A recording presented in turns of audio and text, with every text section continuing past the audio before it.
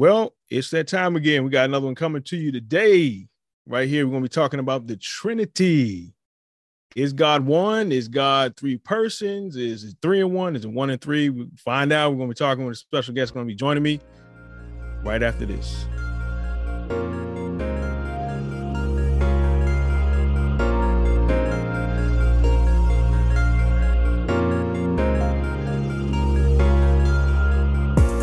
Hey, what's going on, good people? This is your boy, Trevi Treb, the host. I don't know if I got the most. I don't know if that'd be appropriate to say host with the most. But I'll be your host, and I am the host. We'll say that. But yeah, listen, man, we appreciate everything that you guys are doing for us, from your monetary donations to your downloads. We are global. I don't have my statistics pulled up to show all the countries and the states that we're in, but yes, we are in Europe, we're in South Asia, Africa, Canada. We are all over the US. But hey, we appreciate it. I know off the top of my head, man, whoever's in Arizona, California, Oklahoma, Texas, Georgia, of course, Virginia. I got a lot of people here, and in New York, man, you guys are blowing those downloads up, and we appreciate it. So thank you. We just had our episode released with Dr. G.K. Bill on the Book of Revelation. So if you want to know more about the Book of Revelation, understanding the Book of Revelation, current events, all that jazz, we get into that. Go and check that episode out. It's called John's Apocalypse, Understanding the Book of Revelation. So Dr. G.K. Bill is well qualified to walk anybody through that subject, the Book of Revelation. But anyways, as promised, and if you've been following us on social media, we've been doing a lot of statistics and a lot of, not only statistics, but polls asking people about the Trinity. For the majority part, our followers are Trinitarian. We might have a couple Unitarians, and we don't discourage you from not following. I don't care who follows me. I mean, it is what it is. You may agree, you may not agree. It just, there's the door. If you don't like it, there you go. Anyways, but for the majority part, our followers are Trinitarian. But I think it's a good thing to understand why you believe what you believe. And I think for the majority part, where a lot of those who would call themselves Trinitarian, when you are asked to explain the Trinity, you're left with scratching your head a little bit. Not trying to broad brush, but I think it's a good thing to have my guest on today to help us walk through explaining the Trinity. I first encountered this young man on a debate, and let me just say before I bring him on, this man, he put in some work. Some work. It's enough for me to just play this. Hold on for a second. The champ is here. The champ is here. The champ is here. So you heard that right. The champ is here. I got him. The one and only Dr. Edward Dalcour. Welcome, sir. I'm glad to have you here. Hey, delighted to be here. Other talk shows or shows that I'm on, they don't have cool music like that. Thank you. That's cool. But delighted to be on your show, especially on this particular topic, since it's unfortunately probably not all Christians will agree, but this is the marrow of the scripture. It's the marrow of redemption. It's the marrow of our doctrine and our Christian faith, to be sure, the doctrine of the Trinity. Right. Yes, sir. I think I gotta ask you later on. We'll come to that about is it a salvific issue, but we'll get to that. It's another one I want to get you to listen in on and get your scholarly, your theological opinion. So let's jump right into it. What is a Trinity? Exactly. Is it 3 in 1, 1 in 3? Is it 3 separate persons? What are we looking at? Because a lot of people might, I just believe in a Trinity. How would you, if we were in Bible 101 or Theology 101, Apologetics 101, can you give the audience a good understanding of how to define the Trinity based off scripture? Starting at scripture. We'll start at scripture. We'll start at scripture. And I do want to say, since we mentioned rules and what is number one and all these things, number one, and I'll probably repeat this for Christians when they are discussing the Trinity with anyone, whether a fellow Christian, I think it's some good discussion because not all Christians have been exposed to essential doctrines, and not all Christians have been exposed to particularly the doctrine of the Trinity. So they have deficient or defective definitions. And I will say at the front, if you ask 10 Christians, 20 Christians from your church or someone's church, what is the Trinity? You might get 20 somewhat different answers. Not that they're completely in error, but you might get, various different answers, and some are just erroneous. However, that's a lot different. That's radically different than a Oneness Pentecostal or Jehovah's Witness or any kind of Unitarian saying, I reject the Trinity. If you explain it in a defective way, that's different than you saying, I reject it. Because Christians that embrace it, they're just not sure how it works. They're not sure how to define it, but they know one thing, that God exists as triune, even though they can't explain it. Same with the deity of Christ. So in light of all that, I would say first and foremost, here's rule number one, probably the only rule I have on this. Don't use analogies when you explain the Trinity, because all analogies are deficient. All of them either point to oneness or it points to a separation of the persons. And we can't be afraid, and this is to pastors too, you can't be afraid to teach the Trinity. Most, or Amen. I don't like to use the word most, but many will say, because they have not studied it enough, because they're unread in the nuts and bolts and some of the more specific treasures of the Trinity, by default, they'll say the Trinity is a mystery. Nobody understands it. But the fact of the matter is, when someone says it, the fact of the matter is, number one, the Trinity is not a mystery. Number two, that's like me asking you, is the doctrine, or saying the doctrine of one God, there's only one God, is just a mystery. We'll never understand how there's one. Well, I don't think anyone would really agree on that. The reason why people say it's a mystery, because, well, first they misinterpret 1 Timothy chapter 3, verse 16, the mystery of godliness. But of course, that is not talking about the Trinity. That mystery that has come to be revealed clearly in the New Testament is it's the incarnation. He was manifested, or he appeared in the flesh. That has to do with that whole small hymn, or that creed has to do with the incarnation, not the Trinity. So don't call the Trinity a mystery, because it's not. In Scripture, we use the word, and I'm sure we'll deal with this later, why the word's not in the Bible. That's one of the main attacks of a whole lot of Unitarians, particularly Jehovah's Witnesses and Oneness people. Well, the word's not in the Bible. Of course, what they're confusing is the biblical data with theological words. There's a lot of theological words that aren't in the Bible. Exactly. The word incarnation, the word omnipresent, the word omniscience, all these things define God, but they're not in the Bible. These are doctrinal words that define the biblical data. So we have to, it doesn't violate sola scriptura at all, because the biblical data supports these theological terms, these non-biblical words that we use. And if you're going to be ironclad in this argument, I would say, well, you can't use any English words, because no English words are found in Scripture. But the fact of the matter is, we use Trinity because here's what we find in Scripture. And we can't be afraid of it, because it's not a complex seminarian doctrine that only professors know about.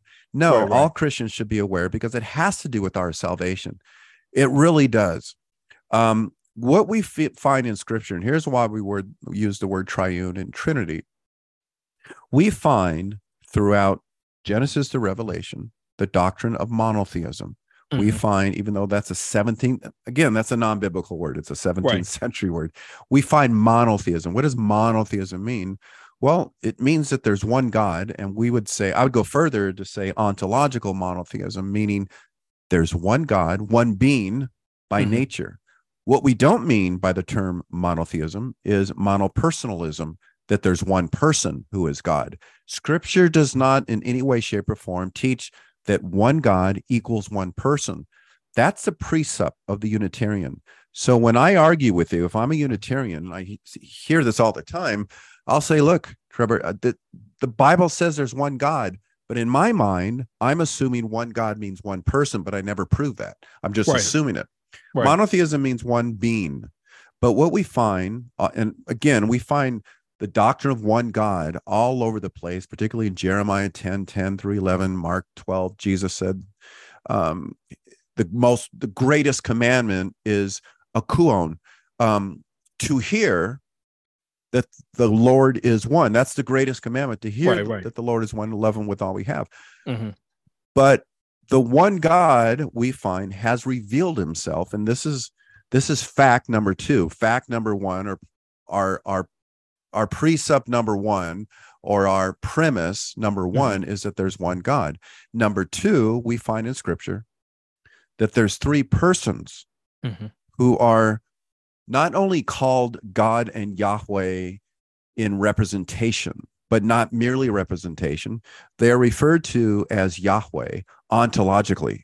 Right. They do the things Yahweh does. All three persons are called God. They're called Theos. They're called Yahweh. They're called Kurios. And all three persons are presented as creator of all things. All three persons have divine attributes. All three persons simply are God. But why do we call them persons? Certainly the Father, he doesn't have flesh and bones and passions like the Mormons think. Why do we refer to him? Historically, the Christian church has referred to the three members of the Trinity as persons. Well, simple. I think it's simple dimple, because they have personal attributes. They have personal characteristics. Right. What other word would we use? You want to use self-aware subject? Fine. I have no problem with that. But don't say they're three forces, or don't say they're three, and this is the catchword of Oneness Pentecostals, manifestations. Right. A manifestation is an appearance of something. Yeah. It's in the wrong category. What manifested? That's the question. Who manifested? And we see that the persons manifest, particularly Jesus Christ manifested, appeared in the flesh. So number two, we see three persons who are God, who are represented as God, as Yahweh, as the true God and Savior, right? All three persons and creator. And then number three, the last premise, or the last fact of the Bible, is these three persons are presented grammatically, but again, in simple English, in our normal translations, they're presented as distinct from each other. So we have one God, three persons who are God, not just merely a representation. And number three, these three persons are distinct from each other. The Son, Jesus Christ, prays to the Father. Jesus Christ speaks about the Holy Spirit as someone different than himself. We can go on, and we'll look at some of the passages that grammatically differentiate the three persons. Right. So a simple definition for the Trinity is simply this: there's one God revealed in three co-equal, co-eternal, coexistent persons. Or this is the definition that I use. Again, these are simple things. There are Scripture presents there are three persons who share the nature of the one being. Right. And I think that's a most adequate definition of the Trinity. And that's why we use the word Trinity, because the biblical data supports it. And I will say one more thing. The very foundation of the Trinity is monotheism, is ontological monotheism. I term it as ontological Trinitarianism, or Trinitarian monotheism, however you want to say it. Yeah. To the audience, I failed to mention Dr. Dacor's level of Greek is far, far, far, far, far past mine. So it's one thing that really drew me to him. I was like, man, I really got to get him on, because that Greek, I'm praying to get to that level one day. So I solicit your prayers and covet your prayers in that regard. But you said something. I worked with a brother, good dude, man, Jamaican brother. And he follows a popular preacher who is oneness. And so we were talking about Trinity, and you said something. I was like, man, yes, it's good, because I asked him. He said, man, the Trinity's not in the Bible. I was like, okay. I said, let me ask you a question. You believe that God is omniscient, God is omnipotent? And he's like, yeah. I said, so can you do me a favor? So can you find those words in Scripture? And he was like, I don't know. I said, you don't know because you're not going to find them, but you find the concepts that teach that. Only thing we're just doing, instead of sometimes quoting passages with these theological terms, we're just packaging. It's like how Amazon might do my books sometimes. If I order in big bulk, they might put all 5 of them in it. So you're looking for, this is, the Bible teaches this. We're just putting it in these little one worders, because you know what it means. What verses might come to your head when you say God is omnipresent, or his eyes run to and fro throughout the earth. He sees and knows and do all. He's omnipresent. He's all knowing. He's the only one that knows our hearts. And so those type of words capture, like omnipresent, omniscient, omnipotent. He's all powerful. It just captures that. So that was one of my things I was going to ask you to highlight. But anyways, you're good. Let me ask the question. Who is that oneness person? Oh, that is shoot, man. What's that, guys? He's up in Geno Jennings. I was just gonna say. I asked that question. Geno. Yep. I was just gonna say, is this Geno Jennings? It's Geno. The guy that I started teaching a Bible study. I'll take 30 seconds. And they're all from this Calvary Chapel church. We all meet at farmers markets. Really interesting. And they've asked me to teach a few times. Great group of guys. And so I'm teaching on different things. And I've only been there maybe a couple months. I do it a few times a month. Anyways, one of the guys, he's an older fellow. Well, I'm older too, but when I started teaching on the deity or the Son of Man, I forgot what topic, he started appealing to nobody, or Jesus doesn't know when he's coming back. He's not equal with the Father. And some of the guys looked, and now I was shocked, of course. Right. And that turned into a huge thing, because he knew all the verses to go to. He knew to go to, no one's good but God, Mark 10. He knew all the verses. The Trinity's not in the Bible. There's only one God. In other words, someone taught him. Anytime someone comes with these passages, they were taught by either Jehovah's Witness or a oneness or something. I come to find out he's been listening to Geno Jennings. So we're working on, I told the guys, you got to tell the pastor. He needs to know, because he was teaching a home group. And, some churches don't vet the teachers. They assume you're a Christian because you've been there 20 years. Anyways, Geno Jennings. And I got another email from a guy from Canada, because Geno Jennings is coming to Toronto. He was upset. He's popular because he yells and he calls out other false teachers. He's so subtle. It's like T.D. Jakes. But Geno Jennings is just a heretic who denies Christ.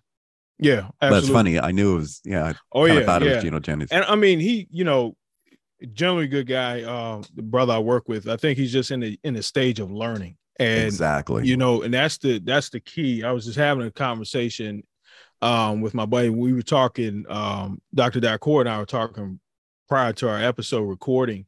A good friend of mine in the Bronx, who's been on with us before, so I can mention his name, Pastor O.L. Buckley, who we recorded with before, about coming out of New Age, or pastoring people out of the New Age movement. But he did a live with Damon Richardson, and both of those brothers have come out of oneness Pentecostalism. And so the one thing that I really admire about Pastor Buckley is he's taken his church entirely through new members class. And what he's doing is giving them systematic theology. And so one thing that he's going to spend some time on is the Trinity, because that's an important conversation. Regardless if you have oneness friends or family, you have Muslims that question. I mean, that's one of the number one things that a Muslim might run to with a Christian is the Trinity. And they know what verses to pull out of Scripture. Particularly one that I've commonly heard was the Shema, Deuteronomy 6:4. Shema Yisrael Adonai Eloheinu Adonai Echad. Hopefully that sounds okay. No mispronunciation. But let me, Dr. Dacour, and we can jump into Hebrew Bible here. Let me play y'all a clip from his name is Dr. Benjamin Sumer. And he has a book called The Bodies of God and the World of Ancient Israelites. What's unique about Dr. I think it's Sommer, spelled Sommer, his last name. He's actually Jewish. So listen to this, maybe about a couple seconds. Listen to this. Is that we Jews have no theological objection to the doctrine of the Trinity. We Jews for centuries have objected to the Trinity, have labeled it pagan, have said, well, that's clear. There you can see that the core of Christianity doesn't come out of the Hebrew Bible, the Tanakh, what they call the Old Testament. Really, they're being disloyal to the monotheism of the Old Testament.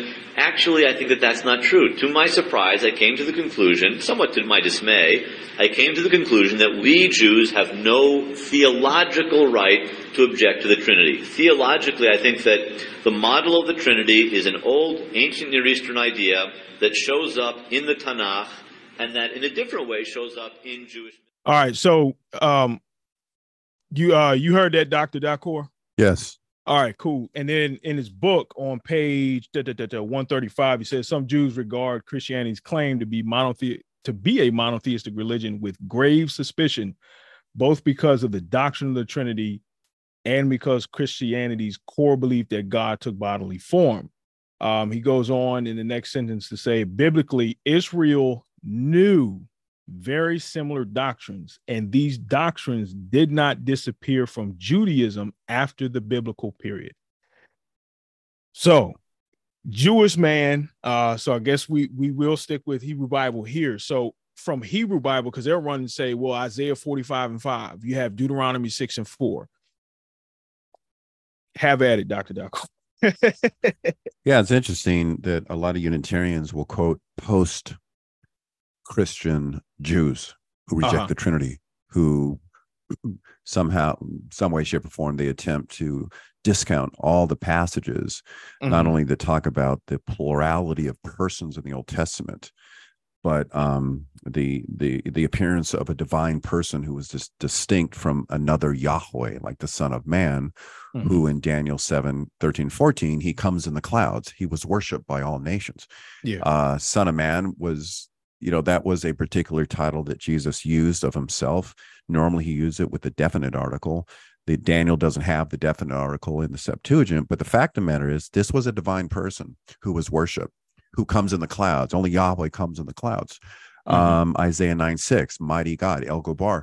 We go on to show the preexistence of the Son. But here's the thing, or a divine person, a plurality of divine persons in the Old Testament. Normally Unitarians will quote post-Christian sources, because pre-Christian sources would say what this guy says.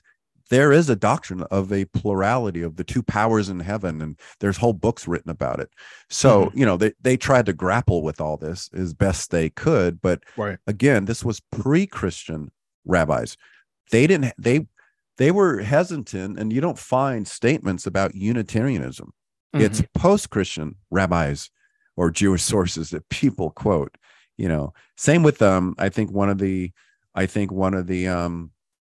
most devastating passages for today's Unitarian and also non-believing Jews is in Genesis 18 and 19, when you have these three visitors.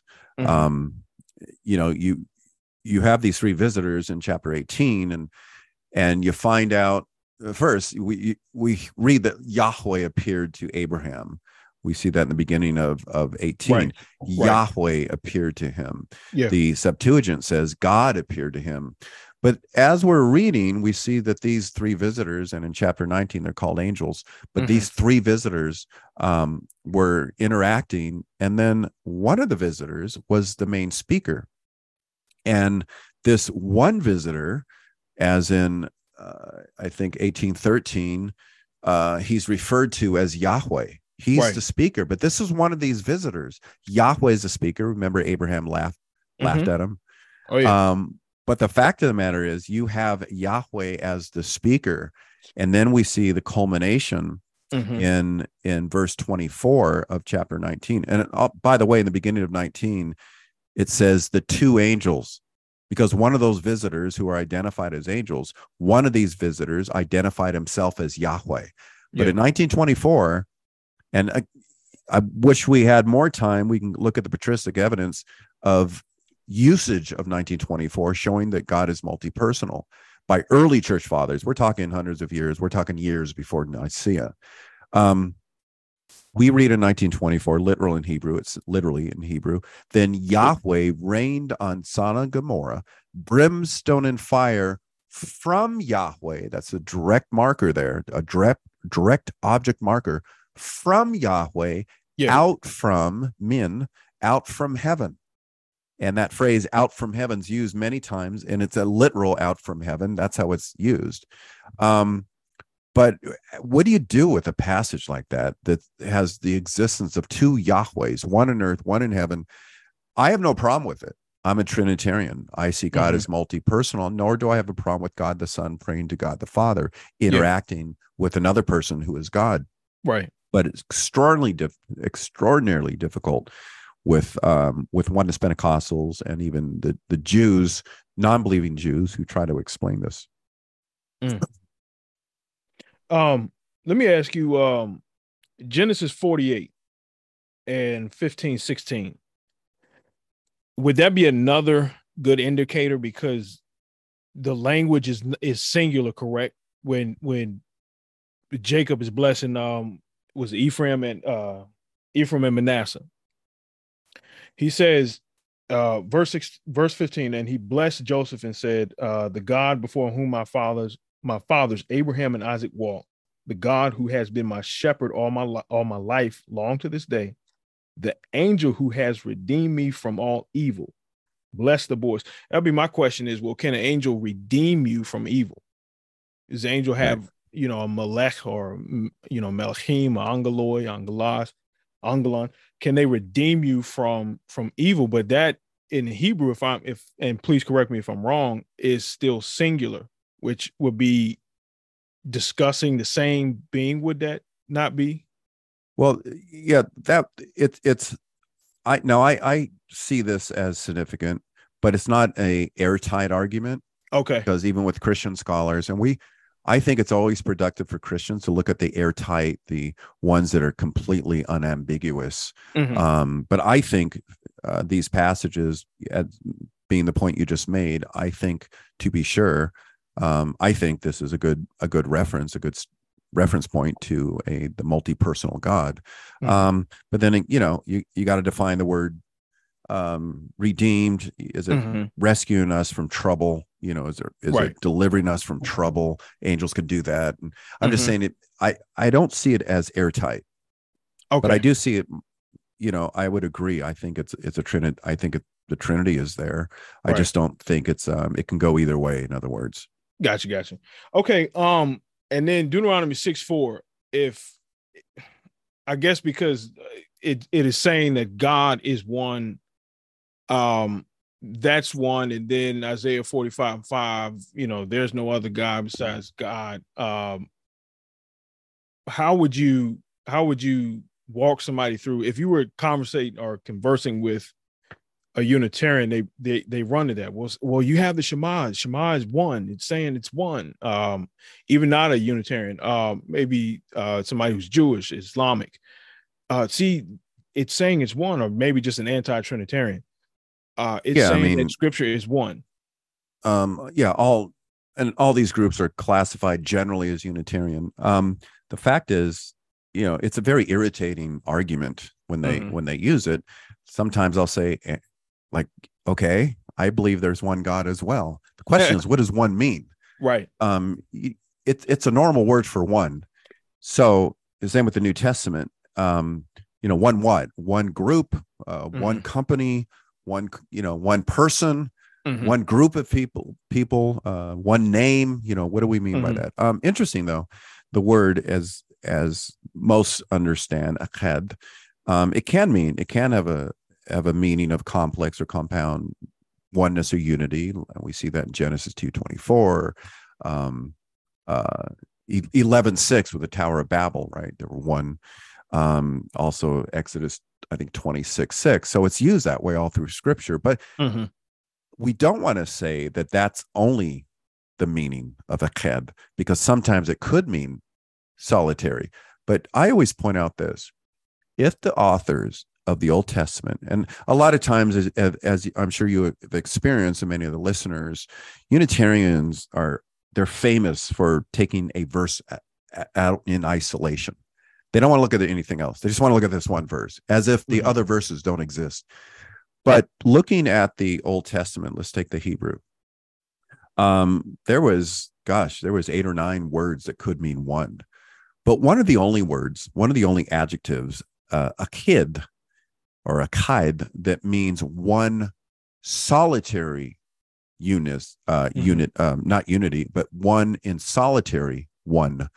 Now you would think, if the Old Testament authors were Unitarian, they would never use aked, because that could mean compound unity. They would use akid, like in Psalm 68:6. And this is confirmed by lexicographers. The meaning of solitary oneness, it does not mean compound unity. It means solitary one. So, that's not the word in Deuteronomy 6:4.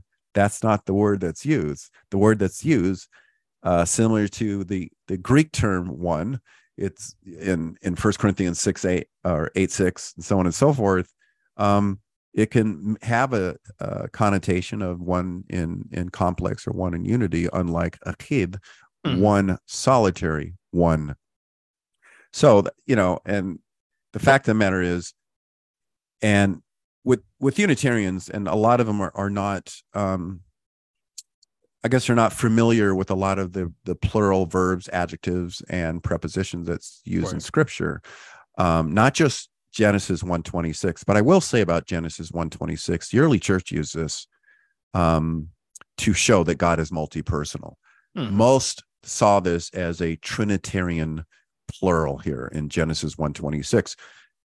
Even though, yes, there's some Christian commentators that see this as a royal unity or royal plural or something, but no, I think it's stronger than that, because how it's used elsewhere, how it's used in other places. But the plural verb, and that's a plural verb there in Genesis 1:26, let us make in our image.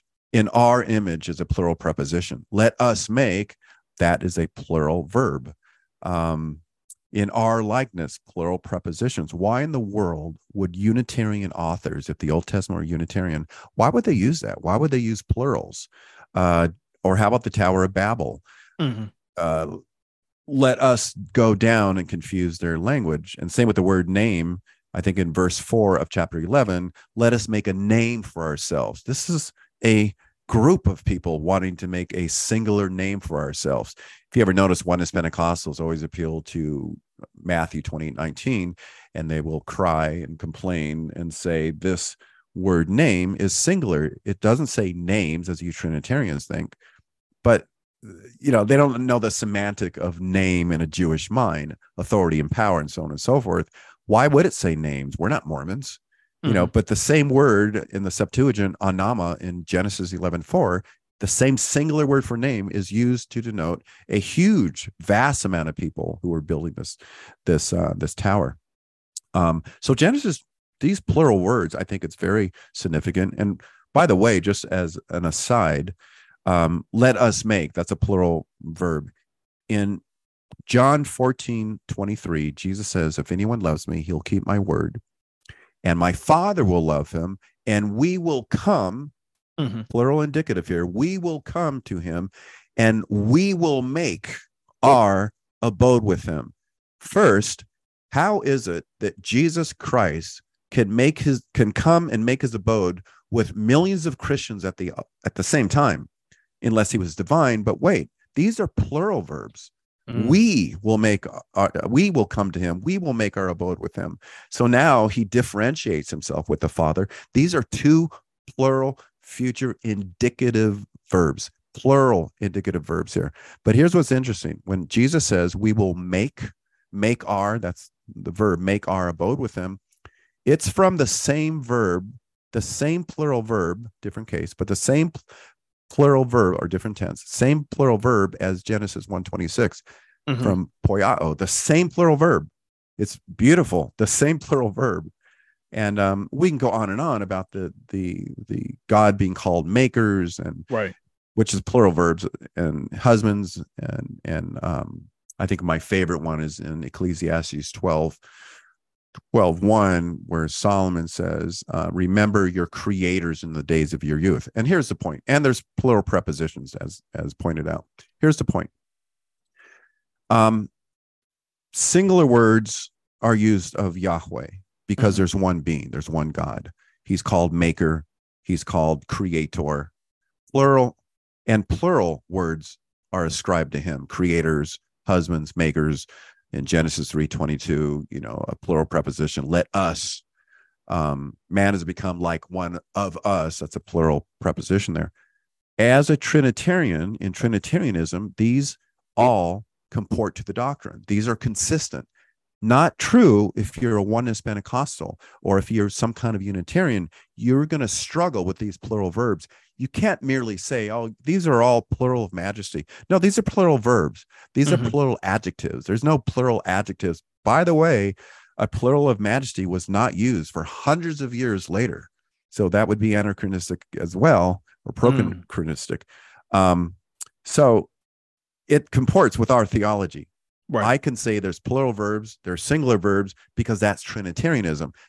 Unitarianism does not allow for plural words or these plural verbs, adjectives, prepositions. So I think it's very significant. Yeah, these plural words.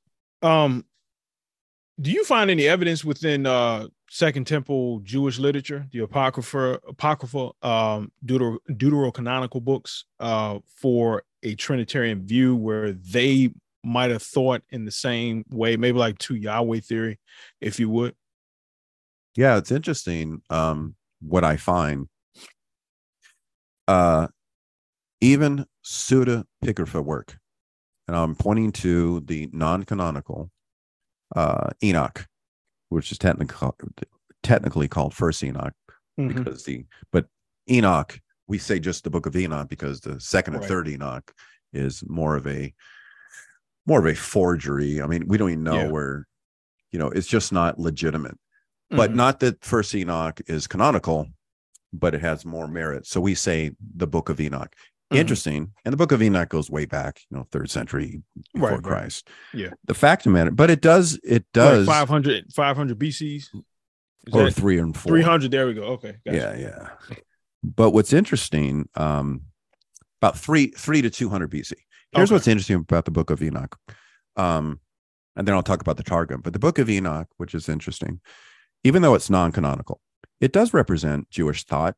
I mean, it was in, it does provide some insight, even though it was pseudepigrapha work. However, it's very interesting that in chapters 31 through 72, and especially 42 and 48, it mentions and it speaks about the Son of Man, but as a divine person, rather than a mere venerated person, a divine person. And in chapters 70 through 71, it speaks of the Son of Man who was already affirmed as divine. They speak of, this book speaks of the Son of Man expressly identified as a Messiah. And there's many parallels in Enoch with the Son of Man in Daniel, particularly in chapter 46, verses 1 through 4, where it's introduced several different times, and it affirms the preexistence of the Son of Man who was worshipped. So we do have, and then the Targum, which is before Jewish apocrypha, speaks of the Memra all over the place, who was distinct.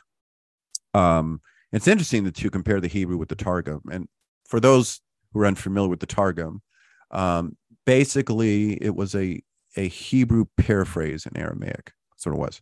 A lot of times in the temple they would read Hebrew, then they would read a paraphrase, similar to your pastor saying the NIV or the NASB reads this way, but the New Living Translation, just for clarity. Anyways, this was Jewish literature, and it speaks of the word of the Lord And it replaces many times Yahweh as the word, the memra of the Lord in different places, like particularly in Exodus.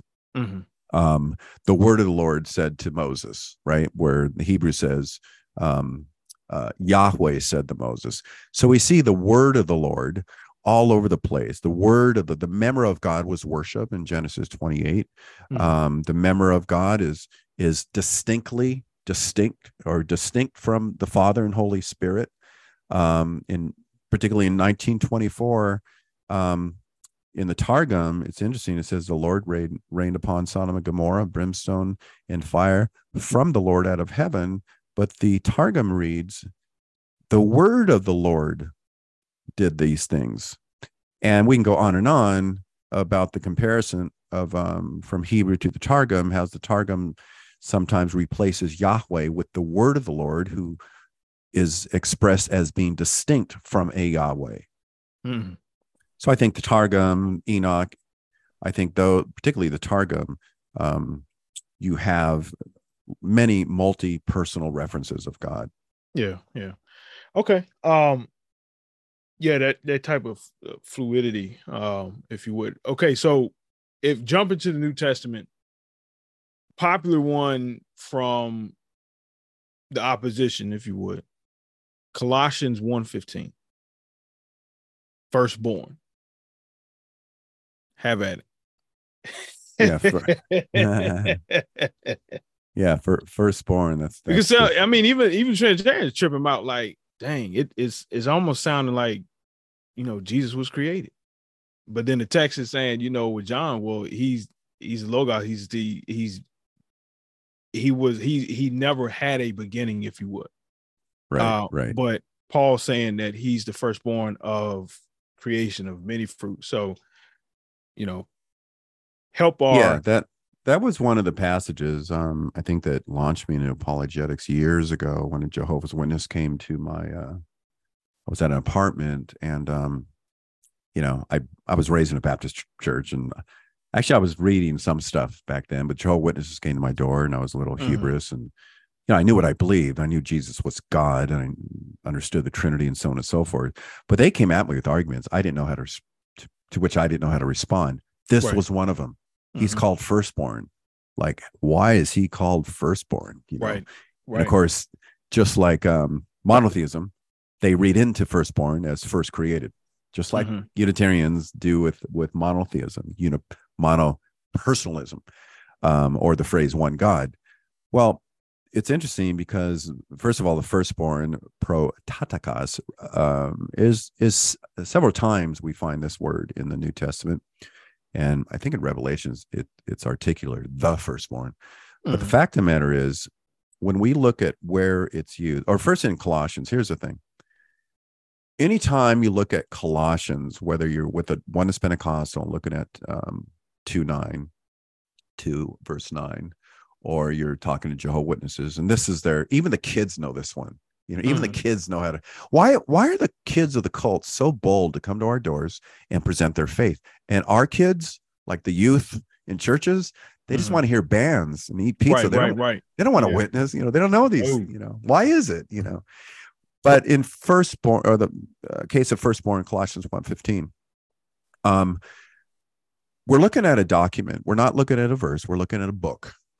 And one thing that's important, even for Christians, this is also, Christians should consider this. Anytime you're even going through a book, you got to keep in mind the audience. You got to keep in mind some things, like who was he writing to? Why was the author writing? What was his context? What was the document context, and all these things? Well, we know that the context simply of Colossians was an anti-Gnostic polemic. The Gnostics didn't believe in matter. They didn't believe in any kind of physicality. I don't have to explain all the nuts and bolts of Gnosticism, but that's the fact of the matter. Why do you think Paul goes to great lengths to express that our redemption is through his physical body, his physical death, through his blood? He didn't do that because he was just, kind of writing and he thought it was cool. He was writing against the Gnostics. Okay. So the context also puts light on this meaning, how we should look at protatakos. But lexically, meaning the first century definition Mhm. In Koine Greek denotes supremacy, preeminence, or first of rank, as the context of Colossians demands. Remember, Jesus in verse 16 through 17 is presented in the strongest way possible. 4 different prepositions are used as the agent of creation. He created all things. So, of course, he's the firstborn. Mhm. Badag defines this, and this is one of the standard lexicons, as having, B-Day. yeah, Yeah. special status Yep. associated with the firstborn. Mhm. It's used in the Old Testament Septuagint. It's used in Exodus 4:22, where Mhm. Israel is called firstborn. Now, Israel was not the first nation, but they had preeminence. In Psalm 89:27, David's called prototokos. David's called the firstborn. Technically, was he not the lastborn? I mean, biologically. Right. Exactly. And then also in Genesis, this is interesting. In Genesis 41:51, Manasseh, right? He's firstborn. We read that Ephraim is second, right? But in Jeremiah 31, Ephraim now is called firstborn because now at this time he had the preeminence. He had the supremacy, not Manasseh. But interesting, even in the Watchtower, in Watchtower literature, in the old book they used to use, it's still printed by the Watchtower or still utilized, Aid to Bible Understanding. They talk about David, who was the youngest of Jesse, who was called by Jehovah Mhm. firstborn. He was called, this is a quote, he was called by Jehovah firstborn due to Jehovah's elevation of David in the preeminent position in God's chosen nation. That's what we believe. That is the meaning, but they're not consistent to that meaning. And of course, there was other words Paul could have used. He could have used proto-katissos. I mean, he could have used other words that actually meant first created, but he didn't. Mhm. And lastly, the entire context of divine revelation presents Jesus as creator, as God in the flesh, creator of all things. John 1:3, Colossians 1:16 and 17, Hebrews 1:2, Hebrews 1:10. So Paul was consistent. Scripture, Right. Colossians 1:15 is part of a book, which is part of the New Testament, which is part of the Bible. Right. Going back to your previous conversation about the guy in Bible study that knew where to go to. The son doesn't know the hour that he'll come back when he fathers. Somebody that train or may appeal to this would say, well, yeah, that's a good argumentation for subordinationism. Could you walk us briefly through what subordination is and why that is not a plausible position biblically? Yeah. Biblically, theologically, philosophically, however you want to parse that. Keep in mind, first, Mark, if you look at Mark, I always go to Mark, it seems like, on these kind of things, when there's parallel, Mark may have been the earliest one, but it doesn't matter. It doesn't, when you look at the linguistics of the word to know, it doesn't mean in discovery, like, oh, what happened? But it has a declarative semantic there. In other words, but the day of the hour, not man, not the angels, nor the Son of Man, but only the Father declares the second coming. I just paraphrase it. And that could be shown based on the word know in a preeminent sense, because it's used that way in 1 Corinthians 2:2. Paul says, I declared to know nothing except Christ crucified. He's declaring something. That's how I think it's used here. That erases. This is how the early church used it as well. So I think this erases the idea that there was some kind of ignorance of Christ. He did know, but it's the Father who declares it. And that's how that word ido is used in a declarative sense, just like the Hebrew hefel stem, declarative or causative. Anyways, dealing with subordinationism, keep in mind, there is a subordinationism that's heretical, and there is a view of subordinationism that's not. I don't think the second view is not heretical, and I'll explain it. There is a common view of subordinationism that has to do with the idea that Jesus Christ was ontologically subordinate, right? Ontologically subordinate to the Father. Sometimes this is applied to the Holy Spirit as well, but taking the normal doctrine here, it can be construed as an ontological subordination. I would think that's heresy, because Jesus's deity becomes less or subordinate than ontologically subordinate to the Father. But there is a doctrine of subordination. We also see this at Nicaea, that's functional subordination. Now, there's, of course, two schools of thought, which goes like this. Was Jesus subordinate, functionally subordinate to the Father before the incarnation, or was he functionally subordinate to the Father in his incarnational life? Many will say he was functionally subordinate, he submitted to the Father and all these things in his incarnation, right, being the two-natured person. Some would say, no, there was a functional, and that's the key word, not ontological, a functional subordination between the Father and Son, meaning the Son obeyed the Father before he came to earth. Based on John 6:38, before he came to earth, he says, not my will, but your will. Before he was, grammatically, it's very interesting that verse, before he came to earth, he says, not my will, but your will. He says, I have come down, right? Perfect indicative there. I have come down, apatu urano, from the heaven, not in order that, this is literal, that I should do the thelema amon of me. Not that I should do the will of me, but the will, the same word is used, thelema, the will of the one, and here's the aorist participle, having sent. Pemsantos, having sent me. Now, here's the thing. Not my will, but the will of the one having sent me. The one having sent me, that action of having sent, aorist participle, would be grammatically antecedent to the perfect action. I have come down. That means that decision, when he said, not my will, but your will, happened before the perfect action of coming down to earth. In other words, in some sense, he submitted functionally to the Father before the incarnation. Anyways, those are the two views of functional subordination, either only at his incarnation or eternal functional subordination. Heretical side of that would be he was ontologically subordinate to the Father, which is classically called subordinationism. Okay.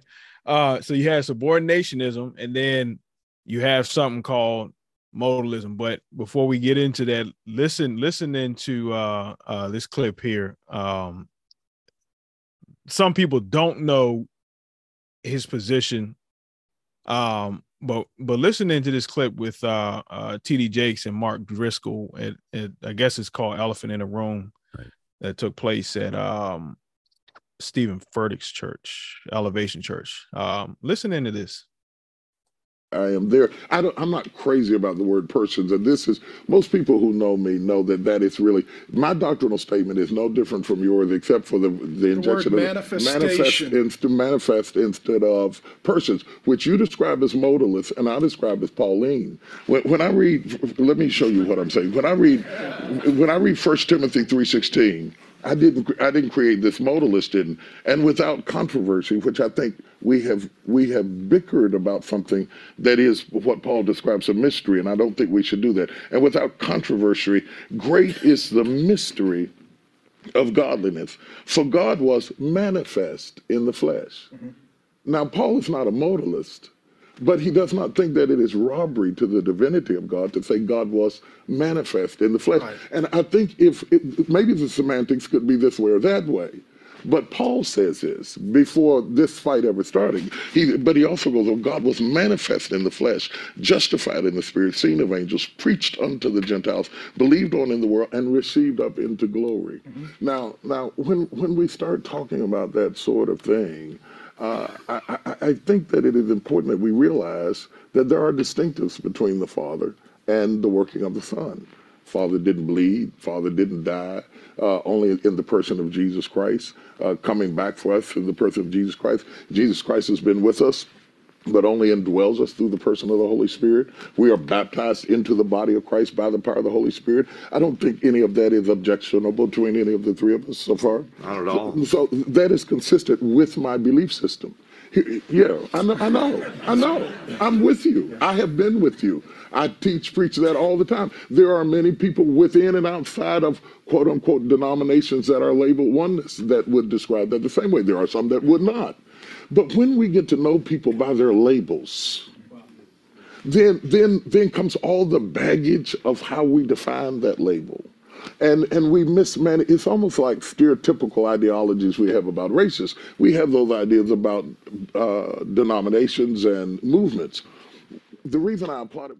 All right, so Dr. Dalcour, is he making word soup here? Because almost like you said, Paul's a modalist.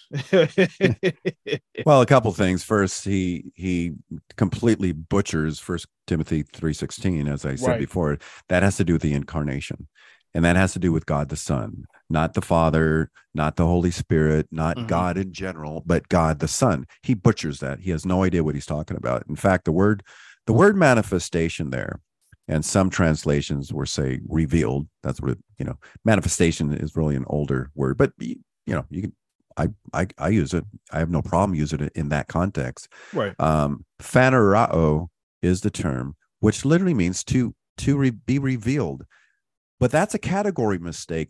To be revealed doesn't define a person. To be revealed just defines an action of somebody, of something or somebody being revealed. The question is, who was revealed? He wasn't revealed as a revelation. The Son didn't come down as a manifestation. That's not an ontological term. It's the Son that was manifested, not a mode, not a manifestation that was manifested. I mean, that's oneness doctrine. It's neither a historical definition. It's neither. Why don't you think? I mean, I don't know any Trinitarian church that uses manifestations, but yet all the oneness people do. All the oneness people do. And interesting, there's a couple things. If T.D. Jakes, first, I think Driscoll did a horrible job. First of all, he's wishy-washy on his Calvinism, but I thought they were just scared of the guy. I thought they just, knelt before the mighty Jakes. They didn't call him out. Do you believe in three distinct eternal persons who are distinct from each other? They didn't say anything about. They didn't really call him out. They just talked about the names and all these things. They probably gave him coffee, and they probably laughed. And the conclusion, I think McDonald, who was there, he writes, "Oh, Jakes, we know now is a Trinitarian." What in the world? He's not a Trinitarian. If he was a Trinitarian, look, Trevor, I spoke at a church in Cayman Islands on the Trinity. I was the only white person there. It was the Church of God in Christ. Oh yeah, that's where I'm from. Well, came out of. Let me. The country or the church? The church is okay. Matter of fact, you talking about your own white. My maternal grandfather was white and pastored in Church of God in Christ. Oh, yeah. So well then, it's a Trinitarian church. It is. Them and Assemblies of God. Yeah, and by the way, the Assembly of God, I pointed this out in my book on oneness. And maybe I can mention, if anyone wants the book, they can go on my website, christiandefense.org. But one thing I pointed out with the Assembly of God, they took a very strong stance. I think it was in 1916. They expunged about 156 pastors for teaching oneness. They kicked them out. They took a very strong stand, I think, at their third conference, general conference. I think it was their third general conference in 1916. They took a very strong stance on the Trinity. And I applaud them much for doing that. Anyways, I think the founder of the Church of God in Christ, Bishop Mason, when they had that, I forgot who it was that came out from the African Americans' perspective. for oneness, but I think he kept pleading with him. And I think it was the point of where he had tears in his eyes to not go that way. He said it's heresy. But yeah, anyways, yeah, I didn't know that about Assemblies of God. Yeah, they take a very strong Expunging, stance. yeah. Okay. Yeah. And yeah, they're just like Church of God in Christ. They're not to be confused with the Church of God, you know, those kids that go to the mall and say, hey, did you know the father's married, has a wife in heaven? I don't know if you've experienced that where you live, but they're all over the place. Oh, you talking about are they Asian, like Korean? Yeah. Man, and they sent out the kids. Yeah, it was like one matter of fact, it was on the corner, and it came right after I listened to a podcast on it from the Cultish on this church. I forgot the name of but they were holding up a sign just on the corner. They would not say nothing. It was just, you know, moving back and forth with it. But yeah, I know what you're talking about. Why we don't have any Moonies here, to my knowledge, but that church. Let me tell you, when they come up to you, their first line is, did you know the Father has a wife in heaven, or there's a mother God, right? Because they want that shot, and that's what they believe. And they don't believe like Mormons, like she's a physical woman, but it's a talking point. They try to get your attention. Yeah. Why doesn't our youth go out on the street and go right up to you? Hey, do you know you're saved by grace alone through God in the flesh? You know, why don't we have our youth be definitive like that? Amen. You know? Anyways, dealing with Jakes, first, he has no idea what the word manifestation means. He confuses categories. Manifestations is not an ontological term. Person is. It's the God, the Son, who was manifested, not a manifestation who became a manifestation. He failed at explaining his position. He hid what he believes. And Driscoll and the other guy, they just let him slide because they weren't equipped to give definitive questions. They just weren't equipped. They failed. But if Jakes is Trinitarian, number one, why does right now, if you go to the Potter's house right now, why does his doctrinal statement still define God as three manifestations? That's oneness, meaning modes, manifestations, names, not persons.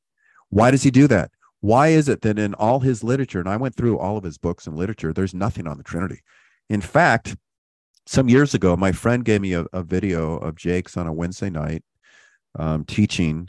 And when he teaches, he has a Bible reader. You know, he'll say, read, and she'll. Oh, yeah. That's like old school Pentecost. I mean, we grew up with that. It would be like, they call them like apostolic readers, not to say like apostle, but it was just kind of, it normally be like an old mother, and then she'll read, you know, and the Lord said, and he'll pause, and the preacher will say, and Geno Jennings does that. I was just going to say, yeah. Geno.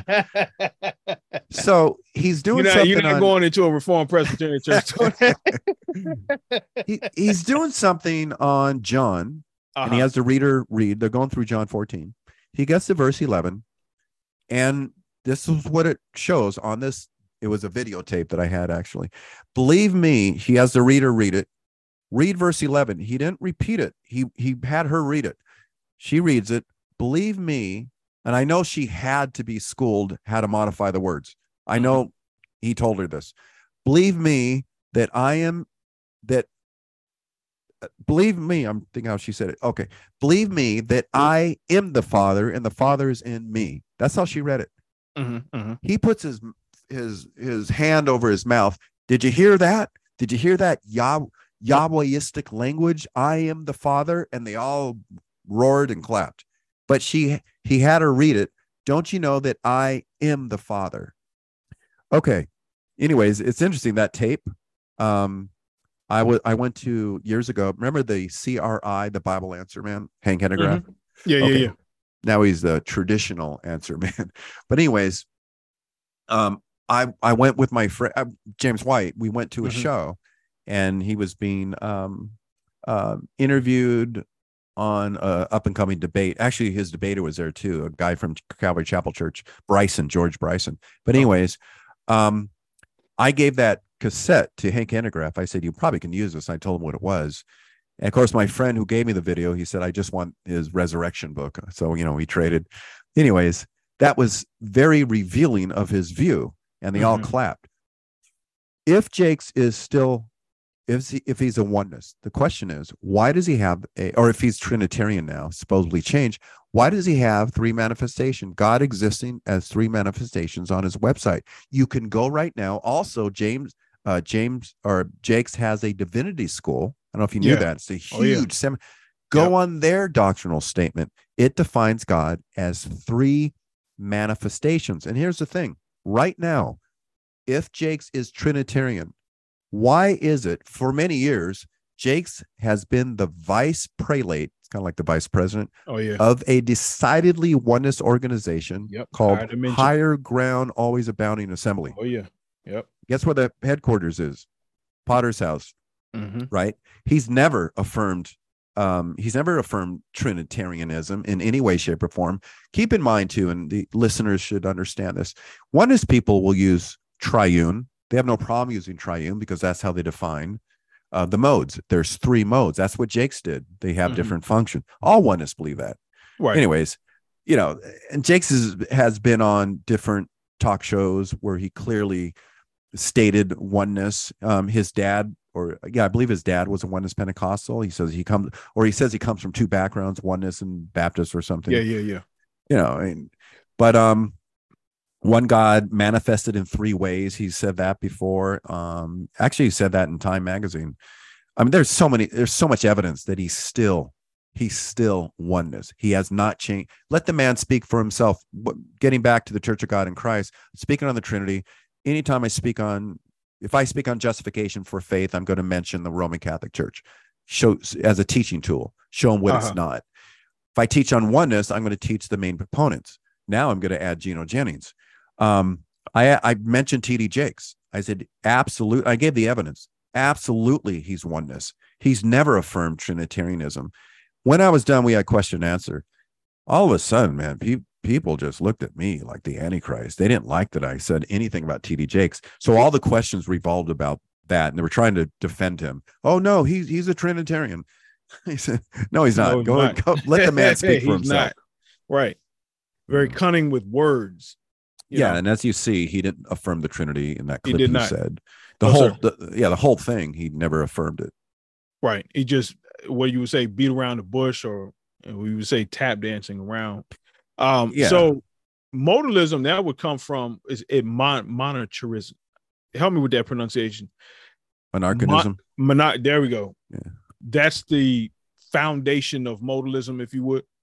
Yeah, it's a monarch. It's a higher monarch or monad as God. And there's two forms of modalism or monarchianism. There's modalistic monarchianism, and then there's something like adoptionism, right? Or successive modalism, simultaneous modalism, and successive modalism. They're all under monarchianism. Successive modalism is really technically, we would say that's what technically modalism actually is. It's a successive system. In fact, this is what Sibelius held to. So a lot of oneness people will say we're not modalists. What they mean is we don't believe in successive modalism. Here's what successive modalism is. First, you have God the Father in his role of creation. Then you have Jesus. Remember, his name is the Unitarian God is named. He's named Jesus. Yeah. His name is Jesus. Then you have the Son mode. The Father is no longer around. You have the Son mode in redemption. So Father in creation. And then when his work was done, Jesus as the Father, now you have Jesus as the Son in redemption. After that, you have Jesus as the Holy Spirit. And I think, is it the Way International that holds to this kind of successive modalism, where it's just Jesus, the Holy Spirit? In fact, David Bernard, one UPC author, oneness author, said the Son's role will no longer be relevant. In other words, we won't see the Son in heaven. We're just going to see Jesus as the Holy Spirit or as the Father. And simultaneous modalism would teach that all modes exist simultaneously, like at Jesus's baptism. All right, before we kind of wrap up, baptism in Jesus' name, they run to Acts chapter 2 as their go-to. which Peter said, be baptized in Jesus. Is that for them, it seems that's kind of what they latch onto for our biblical argument. Could you unpack that for Trinitarians that may want some clarification? I wouldn't say necessarily struggle, but just kind of how would I defend that? Of course, Matthew, the Great Commission, Father, Son, Holy Spirit, and then you have Peter who says in Jesus' name only, or in Jesus' name. Right. Well, first, a couple things that are interesting. First, and one is people, they always like to say, we follow the apostolic doctrine. That's what we do. We follow the apostolic doctrine. But if so, which formula? Because if you look in the book of Acts, there's several different formulas: in the name of Jesus, in the name of Jesus Christ, in the name of the Lord. I mean, which one do we follow? Which is the apostolic doctrine?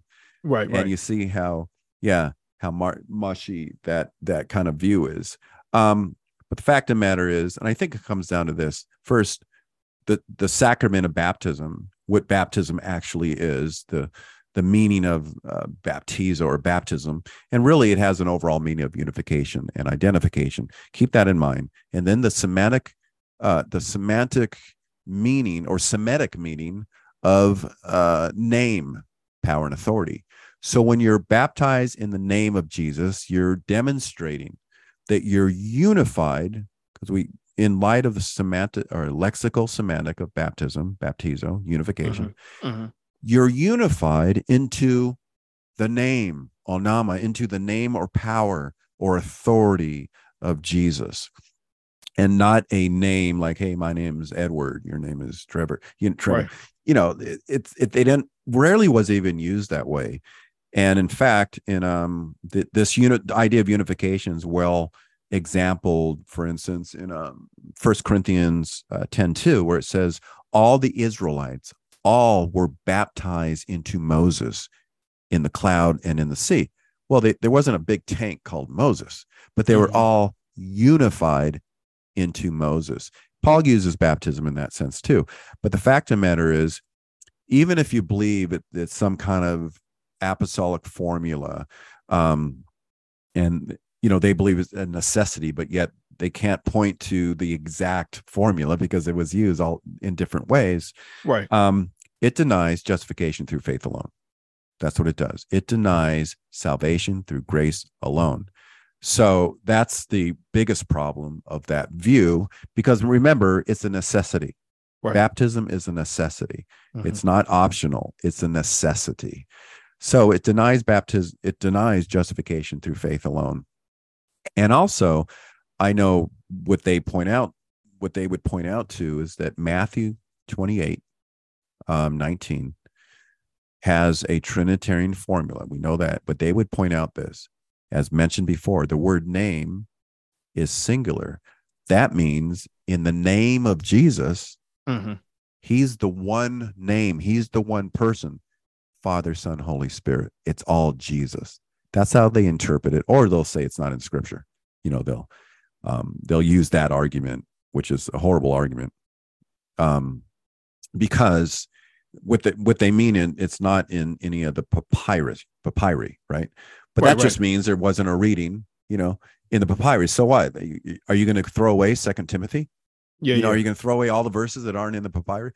The fact of the matter is, in every single Greek manuscript, and we have, overall, we have almost 6,000, but of all the ones that contain Matthew 28:19, in all of those, not one time is there an alteration. In all those, and I think it's I don't have the number of how many manuscripts Matthew 28:18 is in, but the fact of the matter is, it's all the Trinitarian formula. Every single case, every single manuscript that contains Matthew 28:19, it's Trinitarian. There is no manuscript that says baptize in the name. Not one manuscript will say that. Yeah. And staying on with this, with baptism obviously precedes confession of your mouth, of what's in your heart. let me play this clip and get your opinion on it. About, is the Trinity necessary, or belief in the Trinity necessary for salvation? This is a salvific issue. This clip comes from no other than William Lane Craig, and then we'll get Mr. or Dr. Dalcourt to weigh in on this. I don't think that it's necessarily essential to salvation, however. For example, I think that Abraham and Moses will be in heaven. They were saved, but they didn't believe the doctrine of the Trinity. They'd never heard of it.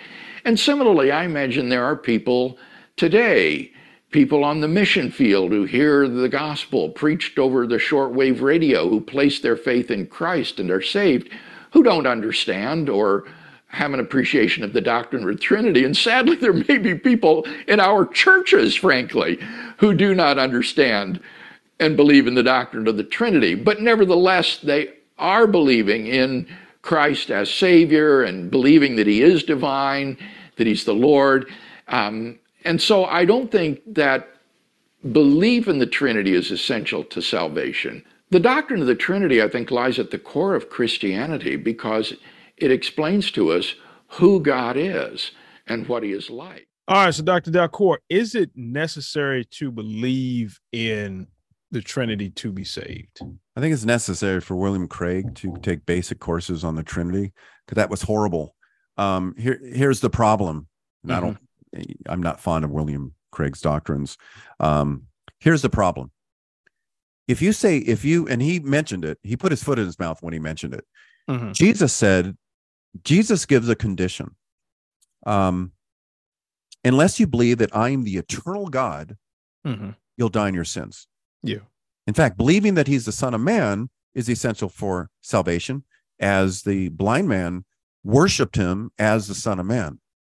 And he talks about coming to the Son of Man. I mean, so believing he's divine, truly God, not a mere representation, believing he's truly God, as taught in virtually every letter explicitly or implicitly in the New Testament.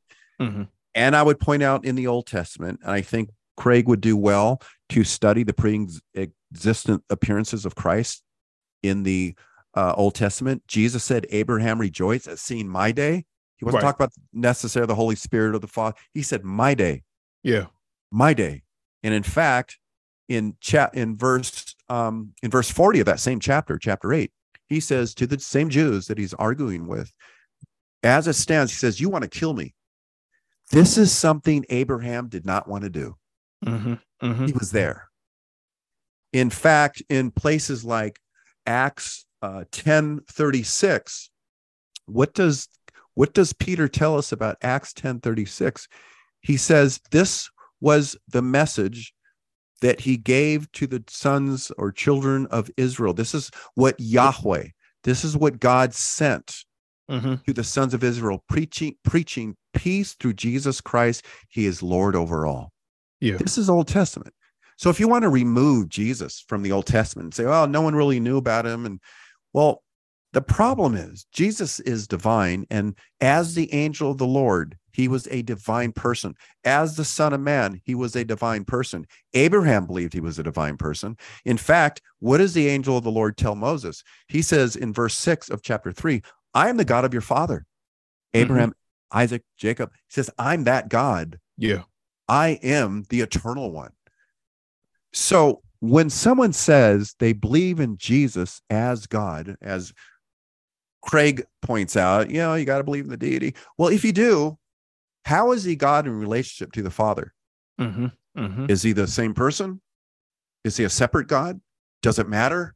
Does it matter if you believe Jesus is God, but you don't believe in the Trinity? Right. Well, yeah, because you're talking about the nature of God now. If I said your wife was half amphibious, but she's a really nice woman, well, I'm not talking about your wife. I'm distorting her nature. Exactly. The same, if I say Jesus is God, the question is, oneness people believe Jesus is God. So it's not enough just to believe Jesus is God, because when Jesus said, when you lift up the Son of Man, then you will know that I'm God, and I only do what the Father, what I'm taught by the Father. He differentiates himself. And in fact, Trevor, it's very interesting. Jesus's most significant claims to be God in chapter 8 of John, in Mark 14:61 through 64, in John 10:30, in these places, and John 5:17-18, in the same breath, he mentions the Father. He differentiates himself from the Father. So it was important to Jesus that you know that he's God, yet he's distinct from the Father. And that is the doctrine of the Trinity. So if you don't believe in the doctrine of the Trinity, what are your options if you believe Jesus is God? Then what? That's like saying, well, I believe in one God, and just leave it there. Yeah. Where do you draw the line? Exactly. No, it's very essential because Jesus said it was. The baptism was Trinitarian. Hosea 6:6, it says, I delight, God says, I delight in loyalty rather than sacrifice, and the knowledge of God rather than burnt offerings. He wants you to know the knowledge. Again, does it matter if I believe there's one God as long as I believe Jesus is God? Would Craig say, it really doesn't matter if you believe in one God or not, as long as you believe Jesus is your Savior? It's just, I think it's the worst thing. I dissuade everyone for listening to him. I think he's a horrible apologist, and he's not familiar with, he thinks love, he uses love in place of doctrine, like as an apologetic to Muslims. I'm just saying he's a philosophical apologist. He's not a theological apologist. Right. And that's just a horrible, reckless thing to say. And he's dead wrong. Yeah. It does matter. You got time for just one more, because I want to play a clip. It's the last clip, and then we'll wrap it up after this. Sure. So the description is, it says, oneness Pentecostals believe they are the only ones who will be saved. But then they go on and say they might deny this, but it's kind of coded in their sermon. So listen in and pay close attention. There's no other way. Hallelujah. This is for everybody. All colors, all nations, all persuasions, no matter what continent you were born on, except a man is born again of the water and of the Spirit, you cannot enter to the kingdom of heaven. Jesus stood up one day and said, I am the door. If any man come in, he'll find pasture. He'll find nourishment. He'll find salvation for his soul. But if anyone tries to come in another way, another gospel, another denomination, another faith, the same is a thief and a liar. There's not 101 different ways to get to heaven. There's only one Lord. There's only one faith. There's only one baptism. There's only one church. There's only one God. There's only one name whereby we must be saved. No exceptions. All right. So did you catch what he said? I put it on mute. No, I'm just kidding. That was horrible. Yeah. He said, if any other denomination, and the infamous is one Lord, one faith, one baptism, as famous for, right. Unitarian or oneness Pentecostals latch on to that. But what caught me was he said no other denomination. Right. He's consistent. Meaning a true oneness believer, sometimes they're not as bold. Like Mormons always hide their doctrines from me when they come in. They hide their racism. They hide their, I'm not saying every Mormon's racist, but that's their doctrine. That's their historic. Yeah. Yep. But I have a great article on my website called Mormonism and Black Skin, because it's Indians, and they said the worst things. But anyways, they don't tell you that when they come to your door. Good oneness person, a reliable, consistent oneness person, knows that if you don't believe in oneness, in a oneness God, you're simply lost. Just like a consistent, studied, read Christian knows, if you deny the Trinity, you're simply lost, because you're denying the Father, Son, and Holy Spirit. I like what John said in 1 John chapter 2. First, he says, "Who is the liar except the one who denies that Jesus is the Christ?" Right. He says, "This is the Antichrist, the one who denies the Father and the Son." Then in verse 23, John says, "Whoever denies the Son does not have the Father. The one that confesses the Son has the Father also." So it does matter which Father you have, which Son you have. And John says, if you deny the Son, you deny the Father also. Oneness Pentecostals deny the Son. They deny the biblical revelation of the Father. They deny the biblical revelation of who God is. So he's applying all this to, he's speaking about himself because he denies the only God and Savior who is triune. That Mormons say the same thing, where they're the only true church on earth. We wouldn't say that. There's a lot of Christian denominations, but one thing is true. We all center on the essentials. You and I can argue about end times and prophetic gifts, all these things, but we're Christian because we have Jesus as our Lord. And in Romans 10:9, the apostle says, whoever confesses, believes as factual, homologeo, believes as factual, Jesus as Yahweh. I say Yahweh because in verse 13 it says, whoever calls upon the name of Yahweh or the Lord will be saved, from Joel 2:32. Whoever confesses Jesus as Lord, right? As Lord, there's no verb there, as Lord, believes in his heart that God the Father raised him from the dead, you will be saved. But it's the Lord that you confess that matters. Which Lord, which Son, which Father. And distorting and perverting Ephesians chapter 4, one baptism, one faith, one God, just confirms their status as unregenerate. Yeah. Hey, well, we're out of time. Listen, I can talk to him all night and all day. But listen, if you enjoyed this podcast, Dr. Dalcour, what is the best way people may get in contact with you? And then I know for certain you get his books off Amazon. But you also said you come to the website because it's a little better in price. Plus, it goes to our nonprofit organization.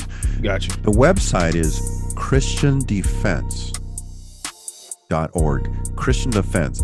.com, .net. They work too. But Christian Defense. Just remember Christian Defense. That we also have a YouTube channel that I'm slowly adding theological content. That's Christian Defense YouTube. But it's on the homepage. You can get the book. You can get the Trinity book.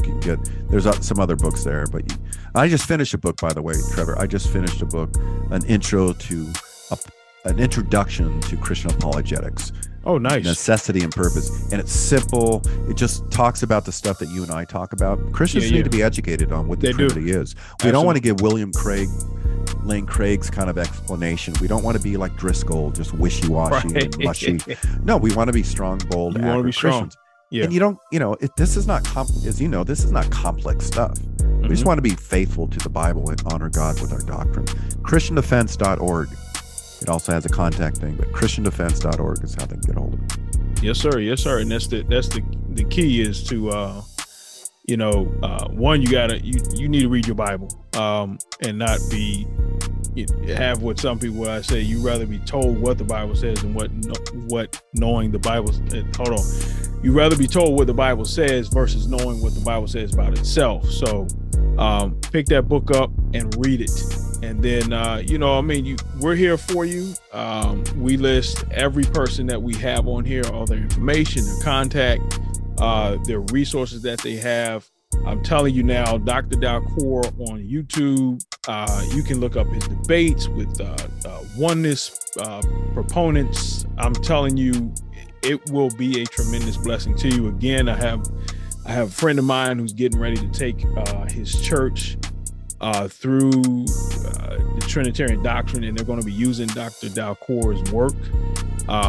So that speaks how I know others have, and I'm pretty upset because Dr. Dalcour told me that he was in my neck of the woods with Dr. James White a couple weeks ago, and I wish I would have known because I would have gone. It was a while. Well, actually, it was a couple years ago. Years ago. Never mind. Mechanicsville. Oh yeah, yeah. I'd like to go back. I love that part of the area. If you do, I'll be there. I will definitely be there. We should do a conference at your friend's church on the Trinity. Oh yeah. I put something together. He's up in the Bronx. Love the Bronx. Oh yeah. Get some. I told myself I just want to come up there and get some pizza, man, because we had a lot of people from New York that moved when I was growing up. They moved down. Their parents moved down, so obviously the kids would come and they would they always talk about pizza. And I had one guy, God bless him, I worked with, he came down. I never forget this story, but he called up, I think it's like Pizza Hut or somewhere. He said, "Yo, let me get 3 large pies." And the guy said, "Well, sir, we don't sell apple pie here." That's funny. Some explicits flew out. Whether I can't say. That's funny. You know, I never forget that. But hey, listen, let's give it up for Dr. Dalcour. Thank you. Thank you. Yeah, I got you. So we enjoyed you. Thank you, and Trevor. again, I'm gonna list your ChristianDefense.org below. Go there and get the book so you can support his nonprofit. Again, it's ChristianDefense.org. I will list it in the description below, wherever you stream from: Spotify, Google, Amazon, Apple, Podbean. I mean, wherever you stream from, we're on. And so you can get that. So again, hey, listen, guys, thank you for all of your downloads. Thank you for following us. I think we're just only about 2 years old, if I'm not mistaken. So we're right about at that 7,000 download mark. So, you know, all over the world. So listen, we continue this. Let me say this too. Let me say this because I got held up with schoolwork and stuff. And what really blessed me, there were some folks that reached out. I don't know these people from apples and oranges. And they said, you know, I just want to let you know that podcast has been blessing me. And I was just about to give up. And it's those kind of comments. If I can just reach one person, I'm fine with that. I don't ask. I'm not trying to be fan. God knows, because I don't like attention. You know, but to bring the academics to the church, because it's needed. They need each other. Yeah. And especially what Dr. Dalcour talked about on night, the Trinity. You need to understand it's not complex, but take the time to study. Study to show yourselves approved. So, but anyways, yeah, those little those comments, I don't want to say little just to kind of make it seem like it's just trying to diminish you all, but you guys don't understand how much of a blessing that meant to me. Was just to hear how much this is helping you to walk through whatever you need to walk through. I mean, we've covered everything so far, from things on marriage, things in Old Testament, New Testament, the occult, everything, just to kind of so you're not coming to people empty-handed. So you know how to have these conversations. You're not afraid. I mean, shoot, I introduced something called It's Gone Viral. We're looking at viral videos and coming at that from a Christian perspective on how to walk through that. And let's just be kind of objective when we come, because TikTok is not, you know, we got so many scholars on TikTok and YouTube now, and they've never even been to, you know, they don't even have an associate's degree. So first and foremost, you know, they're not expert. You know, some of them have a jailhouse experience. You know, they read a couple books and then all of a sudden they're expert. But anyways, but listen, hey, don't want to hold you up anymore. You guys go about doing what you ever got planned today. Again, thank you so much for listening. Dr. Dalcour, God bless you. And thank you, my brother. Thank you, Trevor. Really appreciate your ministry. God knows I do. God knows I do. But hey, listen, we'll catch you guys on the next episode, which will be It's Gone Viral. So again, God bless you. God keep you, and may heaven smile upon you. This is our prayer. Please pray for us in Jesus Christ's name. We'll see you next time.